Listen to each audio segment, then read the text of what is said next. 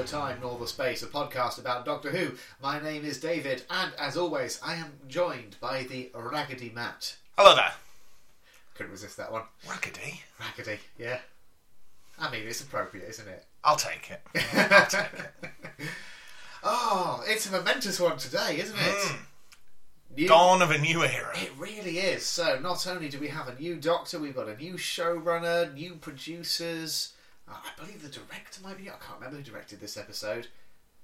So, I remember when I first sat down to watch the 11th Hour, the feeling of apprehension, first of all, going from Tennant to this unknown new Doctor, all of this would have passed you by, but like nearly a whole year before his first episode, there was an episode of the behind-the-scenes series Doctor Who Confidential, which included like the first exclusive interview with Matt Smith, like after he'd been cast, but before any script had even been written. And he comes across as this jittery young thing. He has a sort of emo-ish hairdo, and I, along with a lot of other fans at the time, were like, oh god, emo Doctor, no! This is going to be awful. And I think it took 2 minutes, maybe 3, for all of that tension and worry to just immediately melt away. See, I would pick on another word that you used to describe it, rather than emo. Yeah. I'd stick with young. There's like a youthful exuberance. I would say to the show as a whole. Yeah. Like, but embodied by Smith's performance. He's like a Labrador puppy in this episode, isn't he? Whenever I was watching this, I just thought this would be like the opening episode of any show on CBBC. You know, if we were watching like Aquila or something like that. I know we always talk about Aquila. Well, and rightly so. The tone is so different. Yeah. Even though it's still pretty much the same show. It's definitely Doctor Who. There's something changed. And I think it is that youthful approach. Yeah. It doesn't take itself too seriously anymore. There is so... The dialogue in this episode, there are so many witty moments and quotable lines and I would say there's only one bit where I think it goes a little bit too far in terms of childishness. Maybe. We'll get there when we get there, I'm sure. But overall then, if you were to rate this on your usual scale... Yeah, I like this episode. I didn't think it was terrible. I wouldn't... It's definitely a good start. I wouldn't say it's going to win any awards with me. You know, That's fair. But it's fine. Yeah. It's fine. It was watchable. I wasn't bored, which is always a good sign. Absolutely. I mean, for my money, I think if we weren't doing this podcast and you came to me and said, David, I want to start watching Doctor Who, where should I begin? I'd probably point you to this episode over Rose and Chris Eccleston's first series, purely because it does feel that little bit more modern, and I think it is a really strong opener. And that's not to say it's not without its flaws. It definitely has some. I think, as we'll probably discuss in more detail as we go along, I think the villain's pretty weak in this episode. Yeah. That would be probably my main downfall. Yeah. But to be fair, a first Doctor story... It's rare that the villain isn't weak because there's so much heavy lifting to do, especially when you start. Who have we seen so far? The first one's the Nestine Consciousness. Yes, and the Autons. With Eccleston. Yeah. Is it the Sycorax? The Sycorax with Tennant, and to be fair, it was just Tennant they were having to introduce that. And I do think the Sycorax are decent, but they're fairly simple, aren't they? They're not a complicated villain. Yeah. And that's it. That's all you've seen in terms of first enemies. So, Prisoner Zero, I would say, is about on the same level. Yeah, give or take. It's probably my main criticism. Yeah, I would say. Yeah, but everything else for me is to such a high standard, and the way this episode just sweeps you along. I would say, in fact, very hard to care. The villain is one of 3 criticisms Okay. Well, I'm very keen to find out what the other two are, but I think that's enough preamble, isn't it? Should we just get stuck in? Yep. So, the 11th Hour, Season 5, Episode 1. Yeah. 3rd of April, 2010. Yeah. It seems a long time ago. I mean, it is, isn't it? But it also feels like we've been doing this podcast for 10 years. So, can't believe we've still got so much left to go. Indeed. Not even halfway. We're not. No. I mean, I don't know because I haven't got because not all episodes, or not all series have quite the same number of episodes. So I'm trying to figure out because there's some shorter ones coming up. So It doesn't matter maybe because about halfway. by the time Probably we're not. halfway, Yeah. they'll have dumped another series. That's true. And Yeah. we'll never catch up.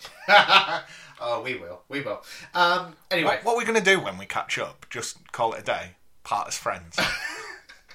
I mean, well, hopefully, friends. Who knows? By the time we are caught up, where we'll be. But I don't know. I'd like to do some more classics here and there.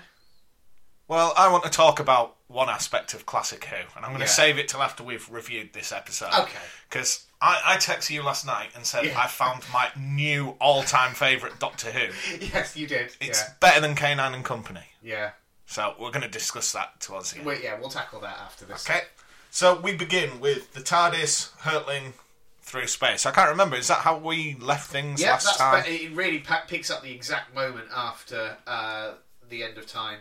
Because the TARDIS was going haywire. Mm-hmm. He was hurtling about, and I think he'd just fallen out. Yeah, so the he's TARDIS. hanging on. He's Yeah. spinning around London. Yeah, Nearly gets his balls hit on Big Ben. yeah, And then climbs back Shave. in. Yeah, And then, this wasn't one of the three things I wanted to talk about, Mm-hmm. but it's not really a criticism.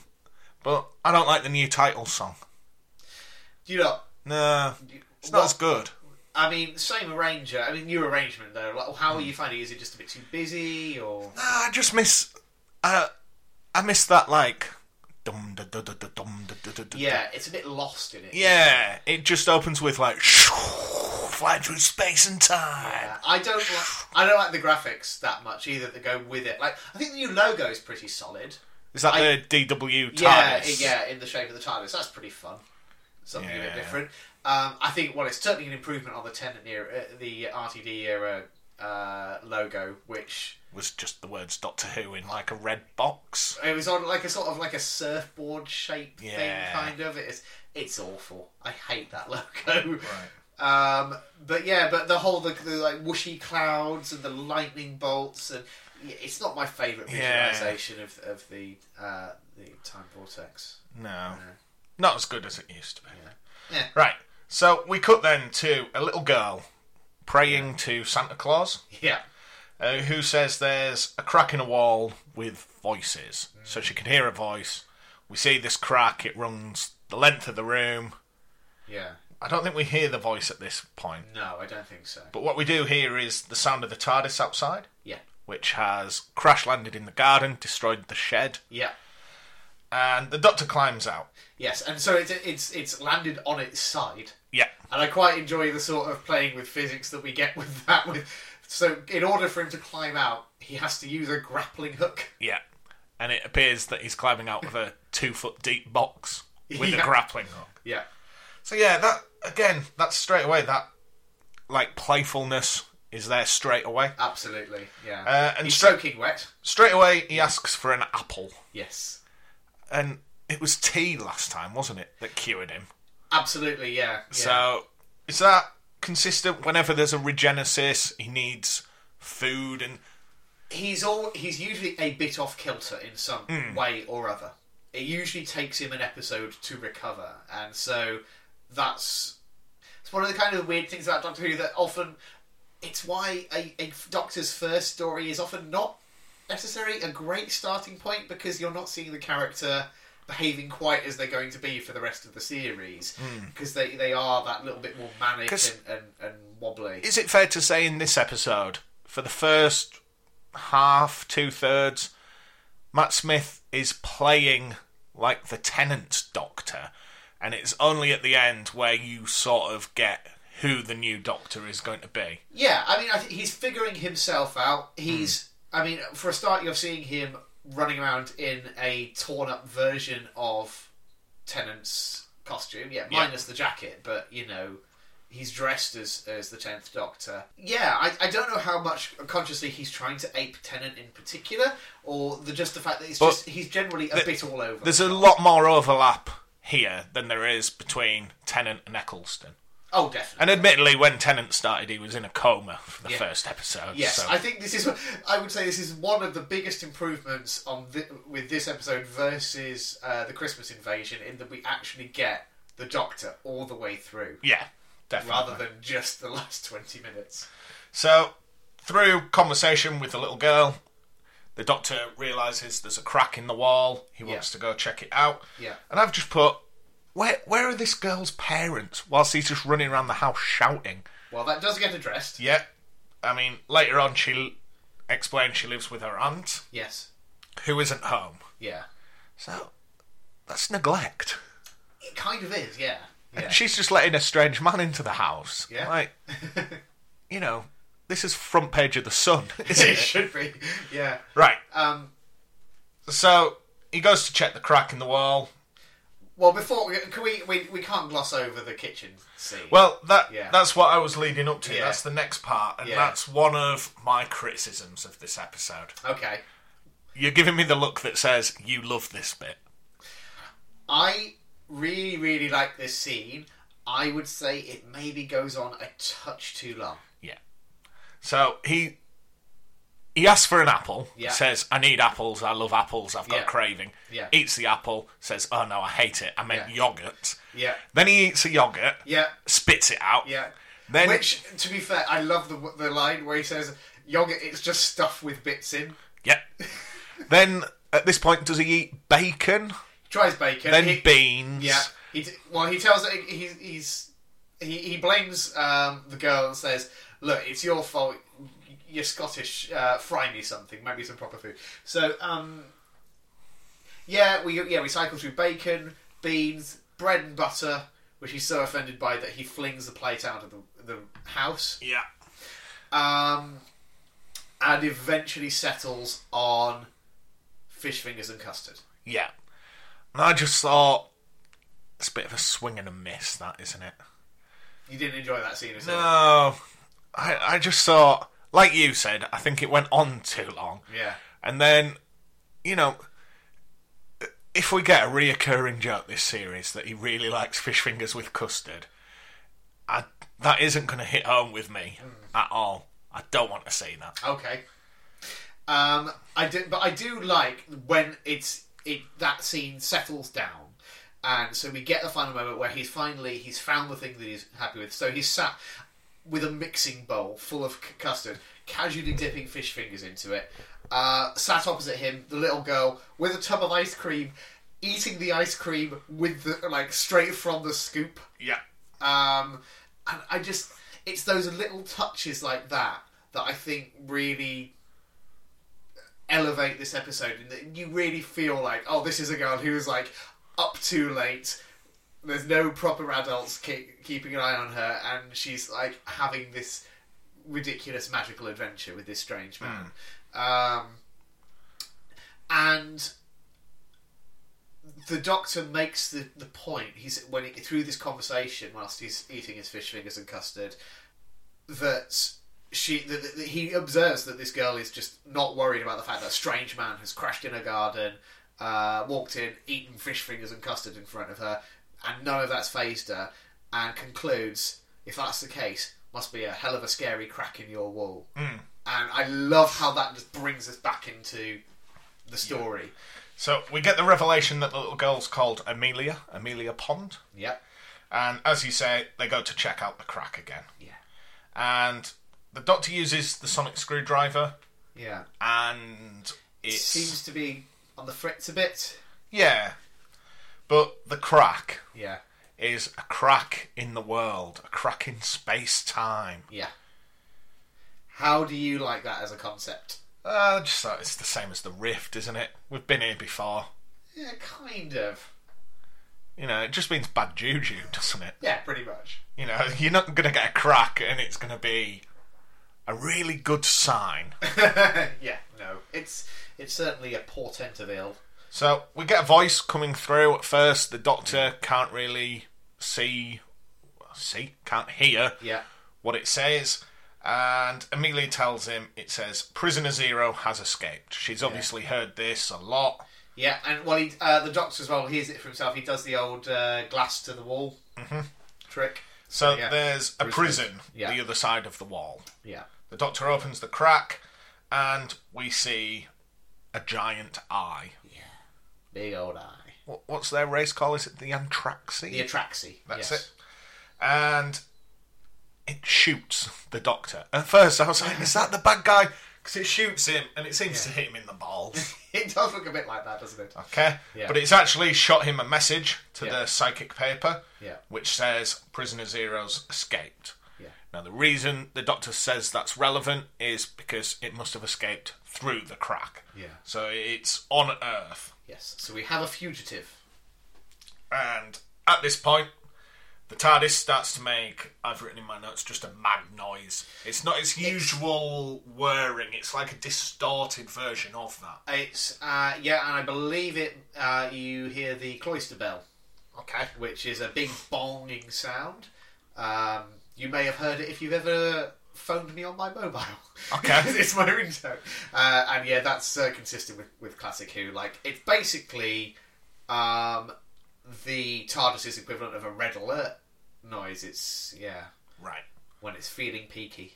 You might have a bit of a bong. So the Doctor says, I need to go fix this. I'll be back in 5 minutes. Yeah. We're going to solve this mystery. Yeah. So he jumps in the TARDIS, disappears, and Amelia rushes off to pack a suitcase, and she begins to wait for the Doctor. So she puts the suitcase in the garden, sits on it, waiting for him to return. It's pretty adorable. Yeah. And, like, I know I've already said this is like children's television. Yeah. It's a little bit like something like The Snowman, in that it's just a child on an adventure with almost an imaginary friend. Yeah, absolutely. Yeah. And, we might return to that. I think there's a nice warmth to this episode, isn't there? Definitely. Yeah. Yeah.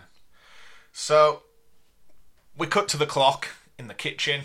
It moves on to the next morning. Yeah. The Doctor reappears, and he's been to the moon and back just to check the TARDIS is working. Yeah.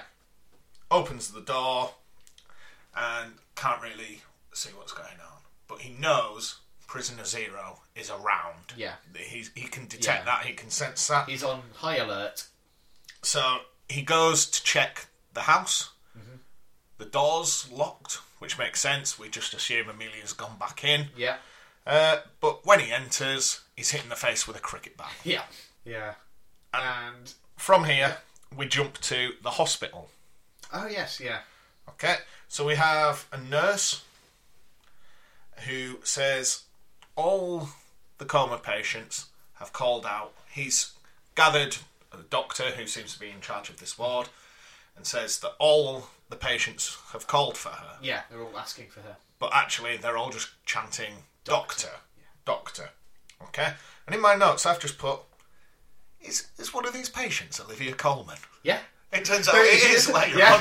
Because I was trying to work this out. I was like, what would she have been doing at this point? And Peep Show would have started. Was pretty big. Yeah. Yeah. No, she was not she was a known actress at that point. Yeah, she was no way in the same level she is these days. Oh, but she was like still a well-known face on British TV. And Stephen Moffat has later gone on record as saying one of his biggest regrets of his whole era is wasting his opportunity to have Olivia Colman in the show with what is essentially a very small part. Yeah, and she doesn't really get to do much. Apparently, she had expressed an interest in being a baddie in Doctor Who. So basically, the first opportunity he got, he roped her in. But then I think ahead to some of the stuff that comes later in Moffat's era, and I think, Olivia Colman would have been so good in that. Oh, really? And it's a bit of a shame that he did sort of... they could have just put her in. They do that with everyone else. That's true.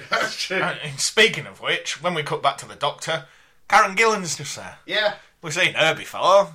You know, she's some weird priestess from the past.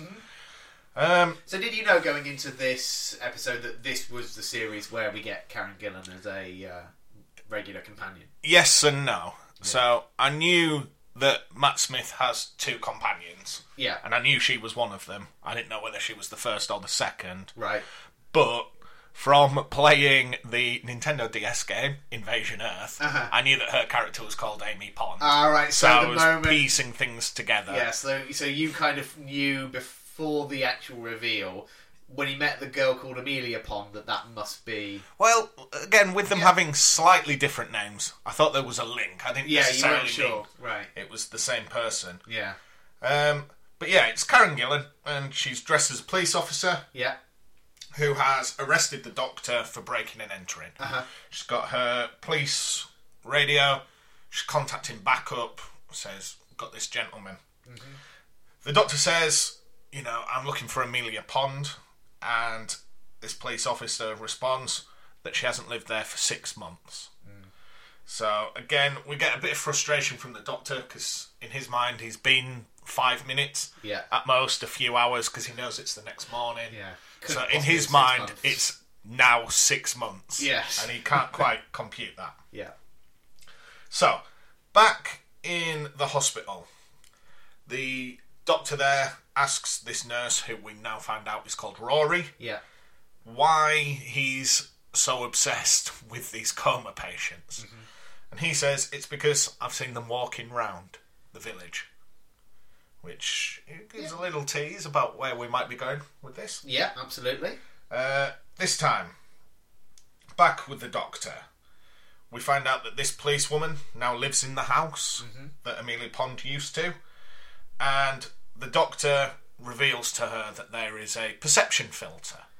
So he says, if you've lived here for 6 months, how many rooms are on this floor? Yeah. And she says, 5. And he says, well, count them. She goes, 1, 2, 3, 4, 5. And he says, well, what about that one? So in the corner of her eye, there's like an unseen room, a room that she's omitted. And eventually she goes to enter it. Yeah. Despite the protest from the Doctor. Yeah, the Doctor's warning her very strongly not to do that. But... So when she enters, she says, there's something in here. Yeah. The Doctor thinks, it must be the sonic screwdriver, because he's he handcuffed to the radiator. Yeah, he tried to undo the cuffs, but he said his sonic must have rolled under the door. Yeah. To which she replies, yeah, it probably just rolled under the door and leapt up onto the table. Yeah. So it's an empty room, table in the middle of it, sonic screwdriver on the top covered in, like, slime. Yeah, general alien slime. Yeah. And then the next part of my notes, I've just said, there's a big fish snake. There surely is, isn't there? Yeah. Yeah. And I quite like the way it's done, where it's sort of like it comes down from behind and like is directly behind Amy's head. So like when she turns one way and the other, it just sort of keeps in sync with her, so it's constantly behind her head until that last second when she catches it out of the corner of her eye again. At which point, much screaming. Yes, and she leaves the room. Yeah. Now, the next little bit that I didn't like is this revelation that Amy, the policewoman, is not actually a policewoman. The Doctor says, well, why are you wearing a police officer's uniform? And it turns out she's a kissogram. Yeah. And I just thought, her occupation isn't going to be really that important in the grand scheme of things. No. So why do we need to give her a funny job? Well, so, I mean, I know we've the whole policeman. I know, but you could have done this whole thing and just said, I've found the place. Yeah, but then the police would actually have turned up and it would have been a different story. Well, not if she was pretending on a mobile phone, because that's essentially what she's doing. Yeah. I don't know. It is basically just an excuse for a few gags, but... Yeah, but again... No harm done, as far as I'm concerned. It's just another one where I'm just like... bit immature. Fair enough. I mean, it would be quite interesting to have a companion who is an actual police officer. That would be quite interesting. Has that ever happened? Maybe. All right. Thanks for helping me out there. So It's funny how in a show about a spaceman fighting a fish snake, I think things are a little bit immature. Yeah, indeed. So the fish snake is now an old man with a dog. Yes. So let's just talk about Patient Zero. Yeah. So that is the fish snake. Yeah. And its ability is to overtake the mind of something which is feeble-minded or weak-minded to assume its form. Yes. Not necessarily its form, but a form that it can conjure from its mind. Yes. So he's using the coma patients, and I think we've already established one of them is this sort of like bloke in his late 40s, maybe, and like you even see a framed photo of his dog on his bedside table. So the theory is basically he's probably dreaming about his dog in his coma. So that's why when it takes the form of the man, it also takes the form of its dog at the same time. Yes, yeah. So we get the voice from earlier, the one that came through the crack. Prisoner Zero has escaped. There we go. And it threatens to incinerate the house. I think it says something like terrestrial domain will be incinerated. Yes, yeah. Or at least we assume that it's the house it's referring to there. Yeah. Yeah, we'll come to that, don't worry. Yes. So, the doctor, when he goes into the garden, leaving the house, he's like, oh, there's the shed. I destroyed that last time I was here. Yeah. He's like, oh, they've built a new one.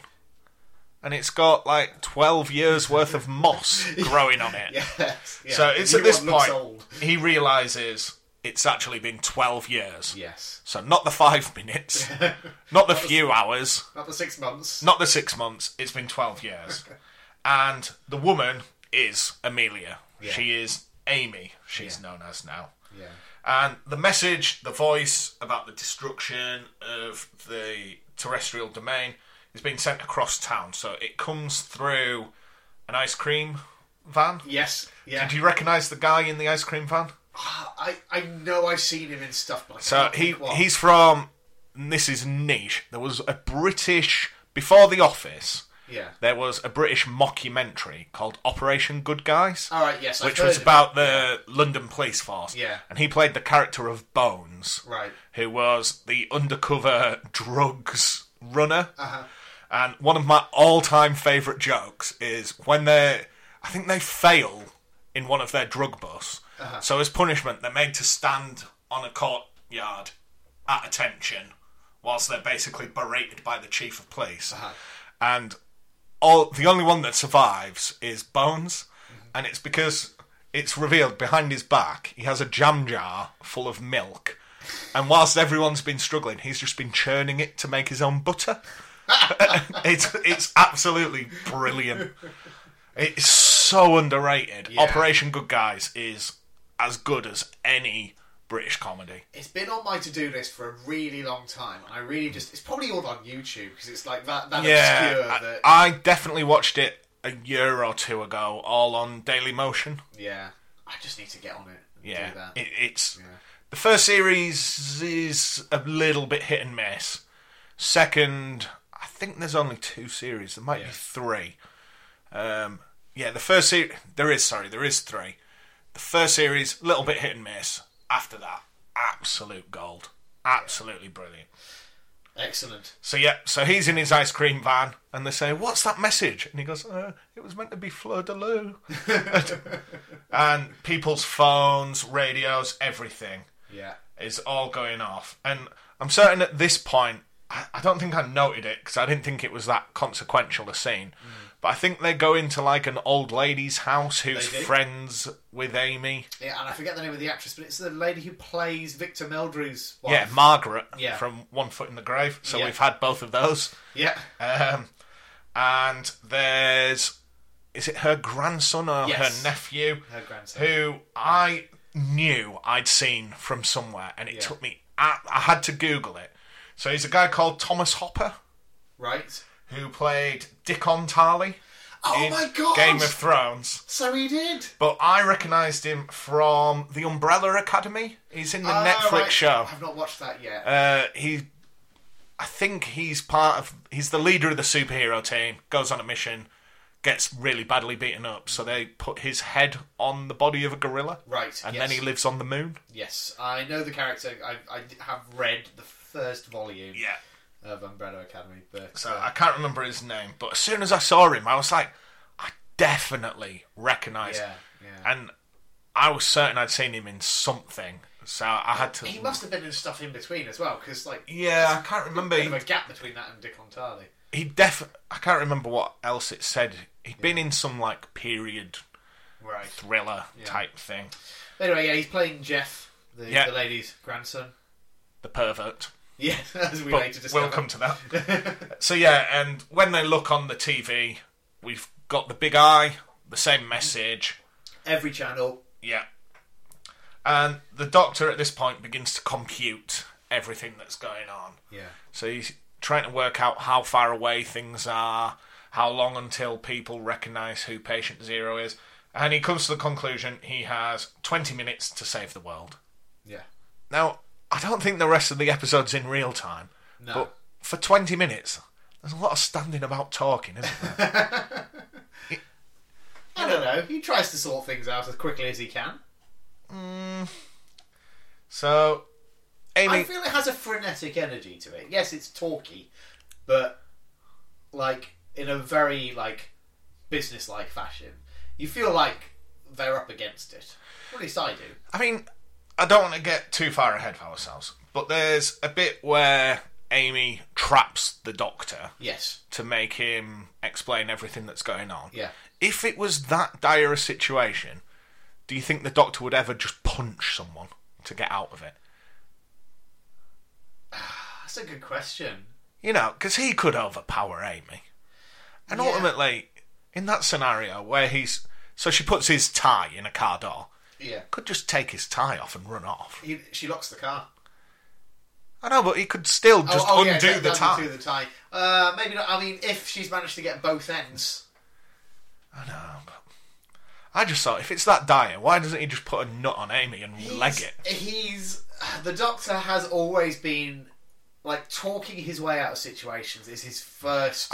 By the way, I'm not advocating headbutting women. No. But I know, I get the point you're making. But all I would say is just, I don't know whether the thought would even occur to him at this point. After hundreds of years of basically just always being able to talk his way out of situations. Why do anything else if that's always worked for you? So, as they leave Amy's friends / family's house, the giant eyes are now in the sky. Yeah. And here's a weird bit that I sort of forgot about, but let's just discuss this. Okay, yeah. Doctor Vision. Where the Doctor just goes, what have I just seen? Yes. And the whole thing... It goes all sort of it's... Okay, so to describe it, it's like... the camera is sort of ticking along in slightly speeded up footage fashion, and it's like it's sort of following different people's eye lines, and because he's observed all of these people. Basically, the sky is going crazy, and everyone is filming it and taking photos on their phones because this is what passes for social commentary in 2010, and. Yeah, so it's kind of zipping around from person to person, whooshing around different areas and stuff, and eventually focuses in on Rory and the person that he is taking a photo of, because everyone else is taking photos of the sky and he's taking photos of the man with the dog. But yes, it is a weird moment. It's a very ostentatious editing choice. And we've never seen that before. Never seen that before. I think it was an attempt by the production team to be like, hey, let's do something different. Because why not? Whether or not you think it's successful, hard to say. I don't know if I would. I think it's easy to look back on something like that and be like, oh, that seems a bit gimmicky. But we have had 10 years of quite gimmicky TV. If you think about it. And it's worth bearing in mind, Stephen Moffat, co-creator of Sherlock, in addition to this, which uses this kind of nonsense all the time. This predates Sherlock.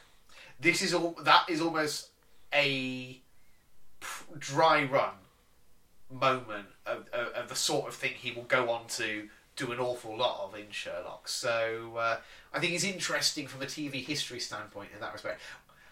With hindsight, I don't know whether it necessarily elevates the episode particularly, but, you know, people have always used Doctor Who as a sandpit in which to experiment with different types of storytelling, so I don't begrudge them trying something different in that moment.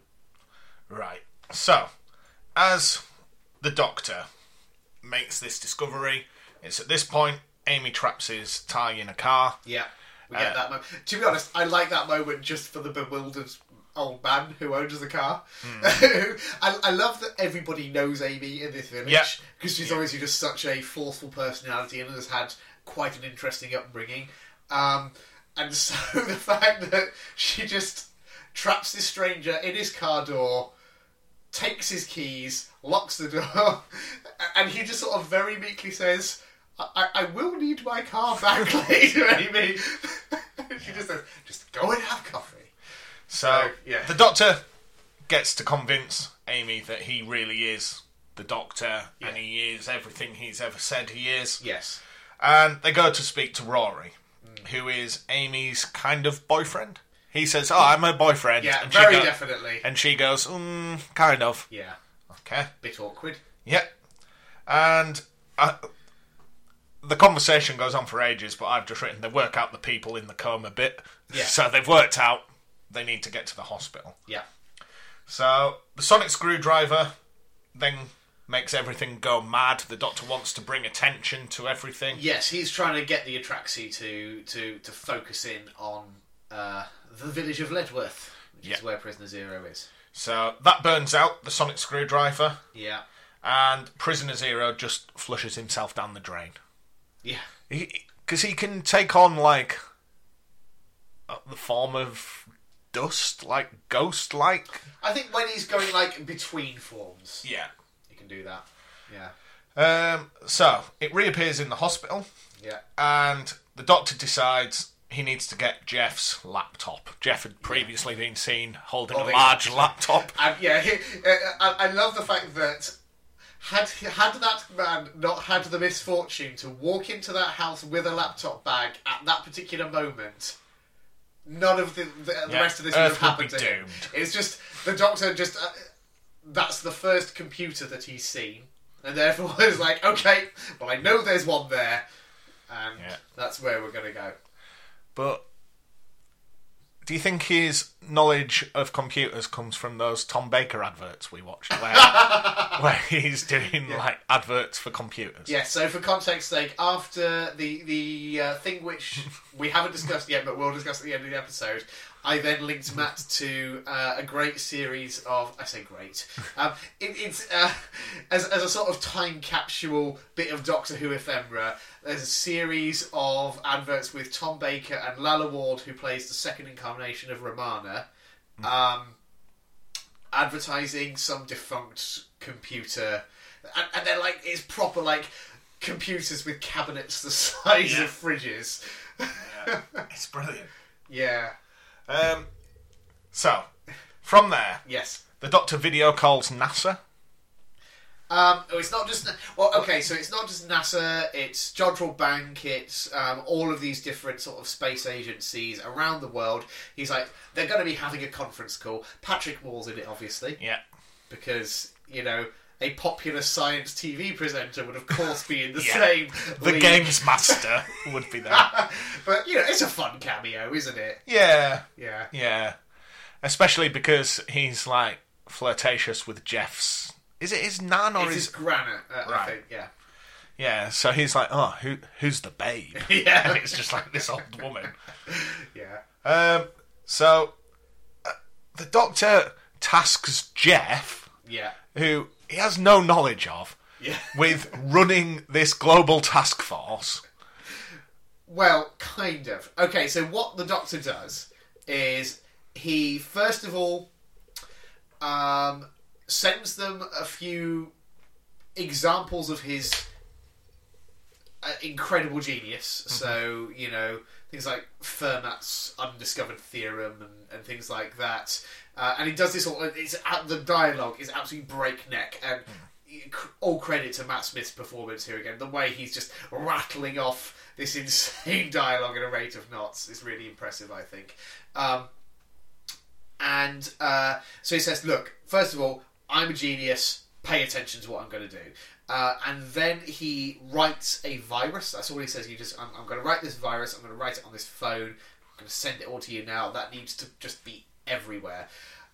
A moment which really dates this episode. He says it needs to be on everything, and then starts listing Facebook, MySpace, Bebo. Yeah. Yeah. Did you ever have a Bebo? No. Ever have a MySpace? I did have a MySpace. I Yeah. never had a MySpace. Did you not? You weren't missing out. No, I remember a guy I lived with at uni did. Yeah. And he was like, oh, check out my MySpace. And it was like a picture of him. It played like some Tupac rap. And then it had like a wall where you could scribble graffiti on. Uh-huh. It was all in not Times New Roman.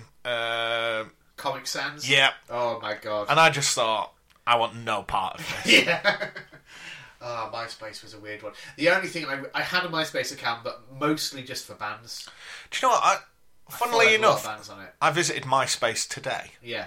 Because I was doing some work, playing a bit of music via YouTube. One of the bands I was listening to, Census Failed, it just had a link to their MySpace. And I thought, I wonder if that is still going. So I clicked on it, because I think at some point, Justin Timberlake bought MySpace to make it like a music platform, and move it away from like a social media. Yeah. And when I visited their MySpace, it was like, new album coming autumn 2013. Oh wow! I just thought, well, that's late for MySpace. Yeah. it seemed to like burn so brightly and then just die overnight. Makes you wonder, like, which will be the next one, Twitter or Facebook? Like, one of them, sooner or later, will just come crumbling down. I don't know, because I would say I use Facebook least. Yeah. I use it simply to contact people. So, like, for example, our Dungeons and Dragons group runs primarily on there. Yes, yeah. But the group function is pretty much all I use it for. Yeah, but I get most of my news via Twitter. I can search pretty much anything I want, and someone will put it up there. And I don't know, I sometimes use Instagram, mainly for pictures of cakes I've baked. You see, I don't use Twitter or Instagram at all, and I don't really post anything on Facebook. Like, very occasionally at this point I'll share an article. But frankly, there was a time when I did use Facebook a lot more, but there was this some kind of weird shift where it just became mostly adverts and posts from people I don't know and things I don't want to see. And I don't know what happened, but it basically just broke Facebook for me at that point. I never read what's in my feed anymore. And I tell you what, since I got married, I had to add a lot of people on Facebook. Oh no. Did it just pollute the waters too much? Yeah, like, I just want to delete so many of them. But I don't want to make life difficult for my wife. You can unfollow them, you know. I know, but that's a lot of effort to go to. Yeah. I don't know. Yeah, no, I mean, Facebook's ruined like, for me, basically. Outside my immediate family and a select few friends, I don't really care. Yeah, I'm kind of at that point as well. Anyway, so, two grumpy old men talking about Facebook, now back to talking about Doctor Who. Okay, so the Doctor releases this virus. It's going to reset all the counters in the world to 0. Yeah. At that point, I didn't make a link between that and the fact we've been hunting Patient Zero for an hour. I just thought, why is he doing that? Yeah. Yeah, not Patient Zero. Yeah. So, Amy and Rory have gone to see the patients. They bump into Prisoner Zero, who has taken on the form of Olivia Colman now, with 2 girls. Yes, her daughters, presumably. We haven't really mentioned this, but earlier, when Prisoner Zero took on the form of the guy and the dog, quite often the dog would bark, but it would come out the guy's mouth, and the guy would speak, it'd come out the dog's mouth. So, it's able to take on the form of multiple organisms. Yeah. but because it's just one and it doesn't know them well enough, it was unable to discern which was the dog, which was the man, if that makes sense. Yeah, it finds picking a mouth tricky. Yeah, so here, Olivia Colman begins speaking, but it's through the mouth of one of the children, and the child starts speaking through her. Yeah. So that's how Amy and Rory work out this isn't just one of the normal patients. Yeah. And the doctor is bombing it round in a fire engine. Yeah, why not? So he rings Amy and says, which window? She says, second floor, I think it's fall from the left. Yeah. And he just kamikazes the ladder from the top of the fire engine through the window, climbs himself up. Yeah. And the virus, as we've said, sets everything to 0. So that is sending out the message that Prisoner Zero is here. Yeah. And the source of that virus is Rory's phone. Yes. So everything knows that is where Prisoner Zero is, including the giant eyeballs in the sky. Yeah. So Prisoner Zero then explains, I only make these mistakes copying people because I've only had a few months to witness them. What if I've had 12 years? Oh. So it takes on, we assume it's going to take on the form of Amy. Yeah. But having been in her mind so much, it takes on the form of the Doctor. Yes. Clearly she's thought about her interaction earlier in life. Yes. Well, we haven't really mentioned much yet. Dotted throughout this episode, when other people, like when Jeff's gran sees the Doctor, she says, it's him, isn't it? To Amy. And then when Rory first meets the Doctor, he again is just like, huh? What? How can he be real? Like, he was an invention. He was like a game that they used to play together. Amy say that she's had 3 therapists? 4 psychiatrists. That's right. Yeah, because she kept biting them because they said he wasn't real. So basically, that strange night with Amelia Pond has left quite an impact on Amy's mind. So the Doctor then makes Amy psychically confront Prisoner Zero, and Prisoner Zero says silence will fall, and we'd heard that earlier through the crack, I believe. Yeah. And it's caused by the Pandoxy? The Pandorica. The Pandorica Pandorica will open. Yeah. And silence will fall. Yeah, so I'm guessing that's this series is Bad Wolf. We're going to get that all the way through, aren't we? He will knock 4 times. Yeah, here we go. Brace yourself. It sounds fairly prophetic, doesn't it? So, yeah. Yeah. Oh, God. Another one of these. Yeah. Another one. Another one. Yeah. Whole new writer. How long is he in charge? Moffat. A fair while. How many series? Let's think. 5, 6. 6 series? 6 series. Fucking hell. Hold on. let me just do some maths. Yeah. 6 series. 6 series. How many episodes per series? Roughly 12? Usually somewhere between 12 and 14 if you count. Right, let's go 12. Yeah. 72 episodes. Yeah. We do 2 episodes a week, roughly. No, we do 2 a fortnight, don't we? Yeah. So it's going to take us a while. We could be working this out, for a year. Potentially. We better have solved this by Christmas. I'm making no promises. I am. And they're not pleasant. Anyway, moving on. So we get our prophecy. So, the Doctor manages to sort this whole mess out. Prisoner Zero is taken away. Mm-hmm. However, after a while, the Doctor just goes, hang on a minute. You can't just threaten to blow Earth up. Because when they're talking about destroying the terrestrial domain, they actually mean Earth, not just the house. Of course. So he says, well, does he say it's a level 5 planet? Yes. The Shadow Proclamation won't allow this. Yeah. So he calls them up on the telephone. Yeah. He says, just come back a minute. Just a couple of things I want to discuss. I love Rory's line here. Where he just says he's just completely baffled, and he's just like, did he just save the world from aliens and then bring the aliens back again? Yeah. So So he summoned them back. Yeah. And decided. So the Amy's nickname for the Doctor, the sort of imaginary friend version of it, was the Raggedy Doctor, because of course when she met him he was in tatters from the regeneration. And so the Doctor says at this point, to hell with the Raggedy, time to put on a show. Yeah. And so just starts ransacking the hospital lockers. Changing rooms, yeah. Not the first time he's stolen his outfit from a hospital. Really? Yeah. Pertwee. Really? Pertwee did that as well, yeah. In his first episode.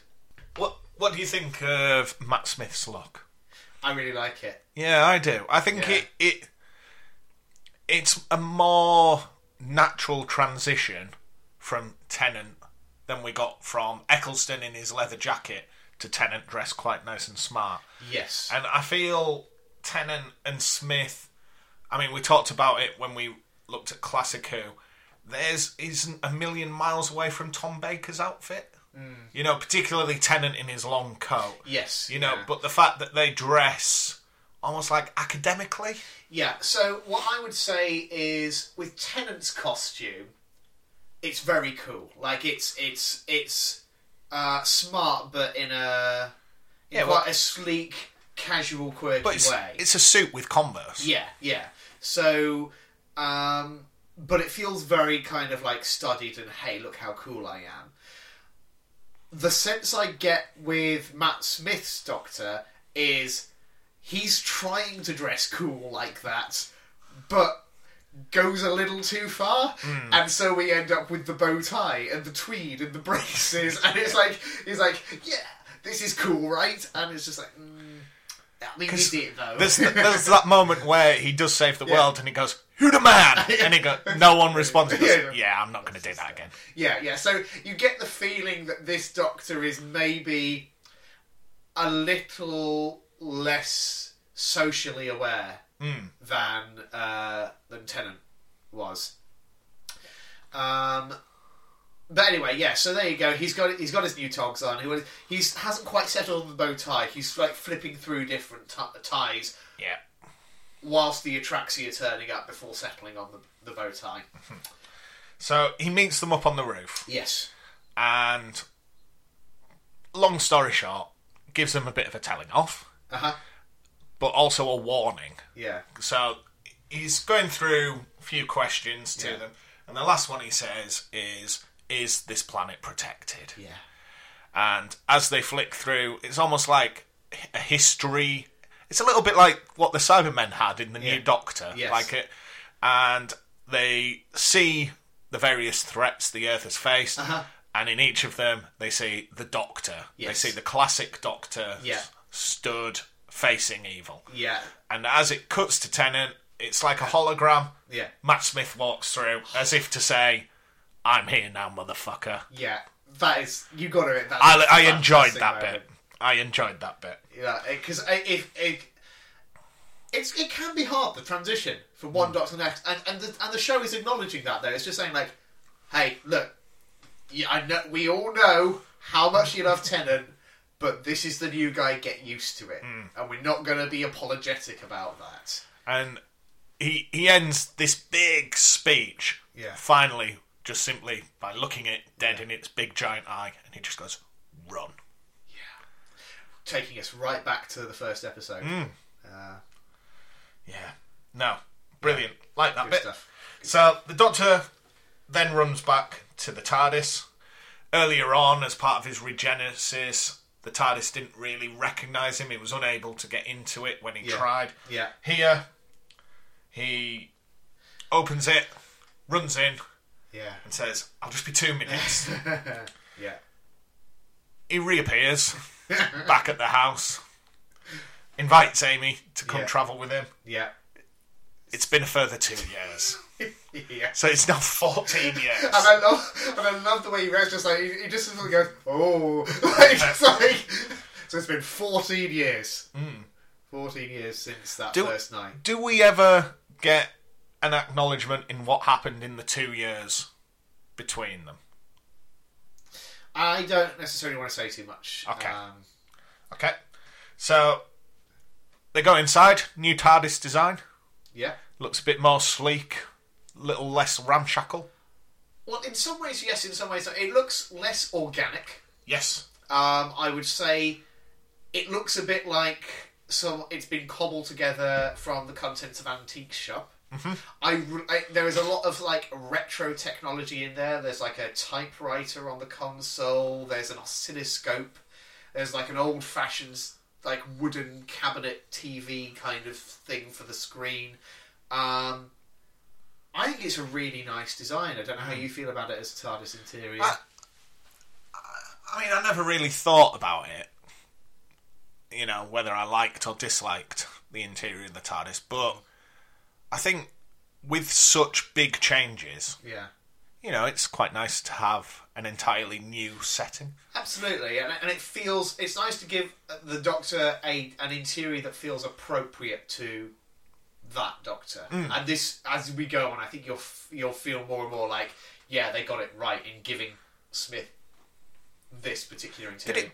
It didn't change between Eccleston and Tennant. No, it didn't, and I think it's I understand why, because frankly they were expecting Eccleston to stay longer than he did, and also in the classic series it was quite rare that they didn't just like every Doctor got a new TARDIS. That wasn't how it worked back then. It has moved a bit more towards that in more recent times. So in some ways I feel it's a bit of a shame that Tennant never really got. He just inherited a TARDIS. He never really got one. But then again, I couldn't imagine him in any other setting. So anyway, yeah, I really like this interior. So he gets his new TARDIS. He gets a new sonic screwdriver. Yeah, because they've got to sell the toys. As nice as it would be to maybe have a series without a sonic screwdriver. You got to shift them merch. Yeah. So Amy agrees to travel with him, and the closing shot is Amy's bedroom. Yes. So, a panning shot, and we see all the childish drawings and models and dolls she'd made of the Doctor. Yeah. And the final bit that we see is a wedding dress hanging. Yes, because she's. We should say she was umming and ahhing about whether or not she was going to actually come with the Doctor, and he said, "It's a time machine. I can get you back for yesterday." And when she says, "Can you get me back for tomorrow?" So obviously tomorrow is important to her. We can now assume what tomorrow is. Yeah, and I suppose I've never really thought about it until now, but my understanding was if we go back halfway through, when Rory says, "Oh, I'm a boyfriend," and she goes, "Oh, kind of." Yeah. I thought that was like, "Oh, kind of, he's my fiancé actually." But actually we've had that 2-year jump, haven't we? Yeah. So things have moved. Yeah. We can assume that relationship has progressed. But yeah, that was a good episode, I would say. Yeah. Quite enjoyed that. So, how do you feel about Amy Ponders as our new companion? We haven't seen a lot from her yet. So far, what can we say about her? She seems spunky. She seems like a toned down Donna. Yeah, that's maybe not too far off the mark. Without like a the crazy rage that Donna Yeah, has. yeah. She's definitely got a bit of pep, a bit of fire in her. Yeah. But not to the extent where she's just flying off the handle going crazy. No. And I do think as well we have now set up in this episode a very unique relationship with the Doctor. She is basically suddenly living out her childhood fantasies for real with a man who does exist, but for most of her childhood was essentially an imaginary friend. Do you know what I thought would have happened here? Yeah. Would it have been the case? And this is literally me just pulling theories out my arse. Okay, no, go for it. But I thought at the end it could just have been. This episode could have been written for Sally Sparrow because she has that interaction. That run-in with the Doctor. Yeah. And then, you could have taken Amy out and just gone, oh yeah, a few years later, he bumps into her again. Yeah. I think this episode does have a little bit of Blink in it. Oh, definitely. You can tell it's written by the same writer. For sure. So overall, I think it's a great introduction from Matt Smith. Like, he really... Performance-wise, he hits the ground running. I would say there's only one... Sorry, going back to Amy, there's only Yeah. one thing I don't want. Oh yeah, what's that? She better not be like the fucking chosen one. Like every other companion we've seen so far. Apart from Martha, because she was boring. But like, she better not be... When we go back to, silence will fall, if they just go, Amy, you were the silence all along. I don't want that. Okay, well, No, we'll see. thank you. We'll see. Yeah. But yeah, so... I think Karen Gillan does a good performance for Amy as well. Like, I feel those two central performances, they both hit the ground running. You feel like they're already really inhabiting those characters. Yeah. And I think that's probably helped by the fact, interesting bit of trivia, they shot this episode, I think, 4th. Oh, really? So they'd actually already done 3 episodes prior because they were so keen to make sure that it felt But like they a had really a strong, rapport. like they already had that rapport, and yeah. So it does the job. Like as we say, Prisoner Zero as a villain, bit disappointing. I think the concept is good, but he never feels like a real threat. You never see him. He just stands He there ain't and coming talks. back anytime soon, is he? He's one of those, in a few months' time, when we're like, when the Doctor first met Amy, we're not going to be going, when Prisoner Zero was there. Yeah. He doesn't. Instantly forgettable. Yeah. I'm putting him up there with the things from Planet of the Dead. Those Yeah. metal fish things. Yeah. Just like ghost fish. Yeah, it's just there to serve a purpose, isn't it? Yeah.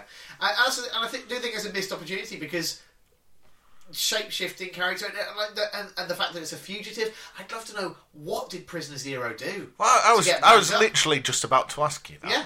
we Why don't was he in know. prison? We don't know. I mean, I think Video piracy. he kills the doctor, the doctor that was looking after the coma patients. But we see that happens completely off screen. We never get a sense. The most threatening thing he Well, does does is he? like open Because- his mouth and like you see fish fangs. Does he kill her? Because I thought It was implied. I thought when they entered the hospital and Yeah. they bump into Olivia Colman, they were going to bump into that doctor. Yeah. Because as soon as they saw it was Olivia Colman, Yeah. it was like, oh great, coma patient. Yeah. We know what this means. Yeah. Whereas if it was the doctor, it would have been, they didn't know that she'd been possessed. Yeah. So That would have been more interesting, potentially. Yeah. Yeah, I think if the threat had been more real, if we'd known why Prisoner Zero, like what crimes it committed and therefore what that character was capable Speeding. of doing. petty theft, speeding, Yeah. video piracy. It's just a big fish nonce. Oh, dear. It's a family show. Yeah, It's a family that's show. true. But Well, they talked about how Jeff was having a wank they did. Yeah, that did happen. and he needs to delete his Yeah. browser history. This is not the last time that you will be reminded of the fact that Stephen Moffat wrote Coupling. Oh, really? Yeah, so he has a bit of a tendency to just go for the gag, whatever the gag Really? is. Yeah. And that is great, because I think he is a very funny writer. But there are occasional moments where I just feel like, you could have just cut that joke, and it would have been a bit tighter for that. So it's one of my little niggles with Moffat, but I don't mind the wanking joke with Jeff. It's fairly subtle. Yeah. And it gives him something to... I know, it's fun. And it's such a fun episode. Yeah. Like, for all of our little niggles here and there, it's just such a fun episode. Yeah. Anyway, thank you ever so much for Whoa, listening. whoa, whoa, everyone. whoa, Well, whoa, whoa. Yes. We need to discuss the wider Doctor Who universe. Yeah. So, last night, I was just watching some crap on YouTube, and a link came up, and it said something like, John Pertwee, Doctor Who, industry promotion video. Uh-huh. And I thought, I'll quickly see what this is. And the first thing that came up was, some viewers may find this content offensive. I thought, well, what's this about? So, intrigue got the best of me. Mm-hmm. I watched it. Short little advert where he is working for Zanussi, Yeah. the white goods dealer, And it's like an infomercial for their 5-year warranty. I think it's specifically targeted at like retailers. Yes. So it's like wasn't intended to be like shown on TV. It was for like an industry conference or something. Yes. Yeah. So the character of the Doctor says he's travelled time and space and found the greatest warranty for your fridge freezer or your dishwasher. Yeah. And it goes on for about 4 minutes. Yes. And I feel like I should also point out, they have, whoever wrote this, clearly not much of a Doctor Who fan. No. Because they've turned the Doctor into a wizard. Yes. Who has the ability to just conjure items with his hands. Yeah, because... With like a whoop. That's noise. it, because a 5-year warranty is now like a stone obelisk. Yeah. And the best part, the bit that I immediately knew I had to share this with you, is at the end, because he refers to Zanussi as though it's like a place, a planet. Yes, yeah. And the lady he's talking to at the end just says, Before you go, one question. Yes? Where in the galaxy is Zanussi? and his response... Show us your tits and I'll tell you. Just an immediately cut to black. Yeah. I did not see that coming. Hats off to the editor. That's some impeccable When timing. it says at the beginning that, you know, this obviously represents standards of the time, I thought he was going to say some off-the-cuff comment about a woman's place being in the kitchen or some shite like that. Yeah, yeah. But what an ending. Man. Pertwee's my favourite Doctor now. That's what it took. What an ending. Like... And I take it that's canon for you as far as you're concerned 100%. But at some point, when he'd finished with Unit, he went and worked... Worked for Zanussi. Yeah, worked at Comet selling fridge freezers. But it was fantastic. Oh, man. Absolutely fantastic. Well, I'll link it in the show notes if you want to see it for yourself. I mean, we spoiled the ending, but... like, when I say it's fantastic, it does I don't agree with it, but... No. But it... What a thing to have in my arsenal to talk to you about how shite Doctor Who is. To be fair, it will not have been sanctioned. And we were discussing afterwards, saying that, like, I'm pretty sure the BBC is a little tighter with their contracts for their new Doctors these days. I don't think you're going to get, like, Christopher Eccleston appearing in character as the Doctor in a baked bean advert anytime soon, or whatever. But, you can't blame Pertwee for cashing in, can you? No. It's so boring, but you have to... The only instruction I gave you was watch till the end, because I would have forgiven you for switching off. Yeah, but it does have to be seen to be believed, that, I think. Yeah. So we'll link to that. We'll link to the Tom Baker computer adverts as well. Enjoy those. What else did we watch? I can't remember. Yeah. I went down a YouTube rabbit hole just watching really weird Doctor Who stuff. Good times. Right, well, thank you very much for listening, everyone. And join us next week when we will be discussing The Beast Below. Until then, cheerio. Bye now.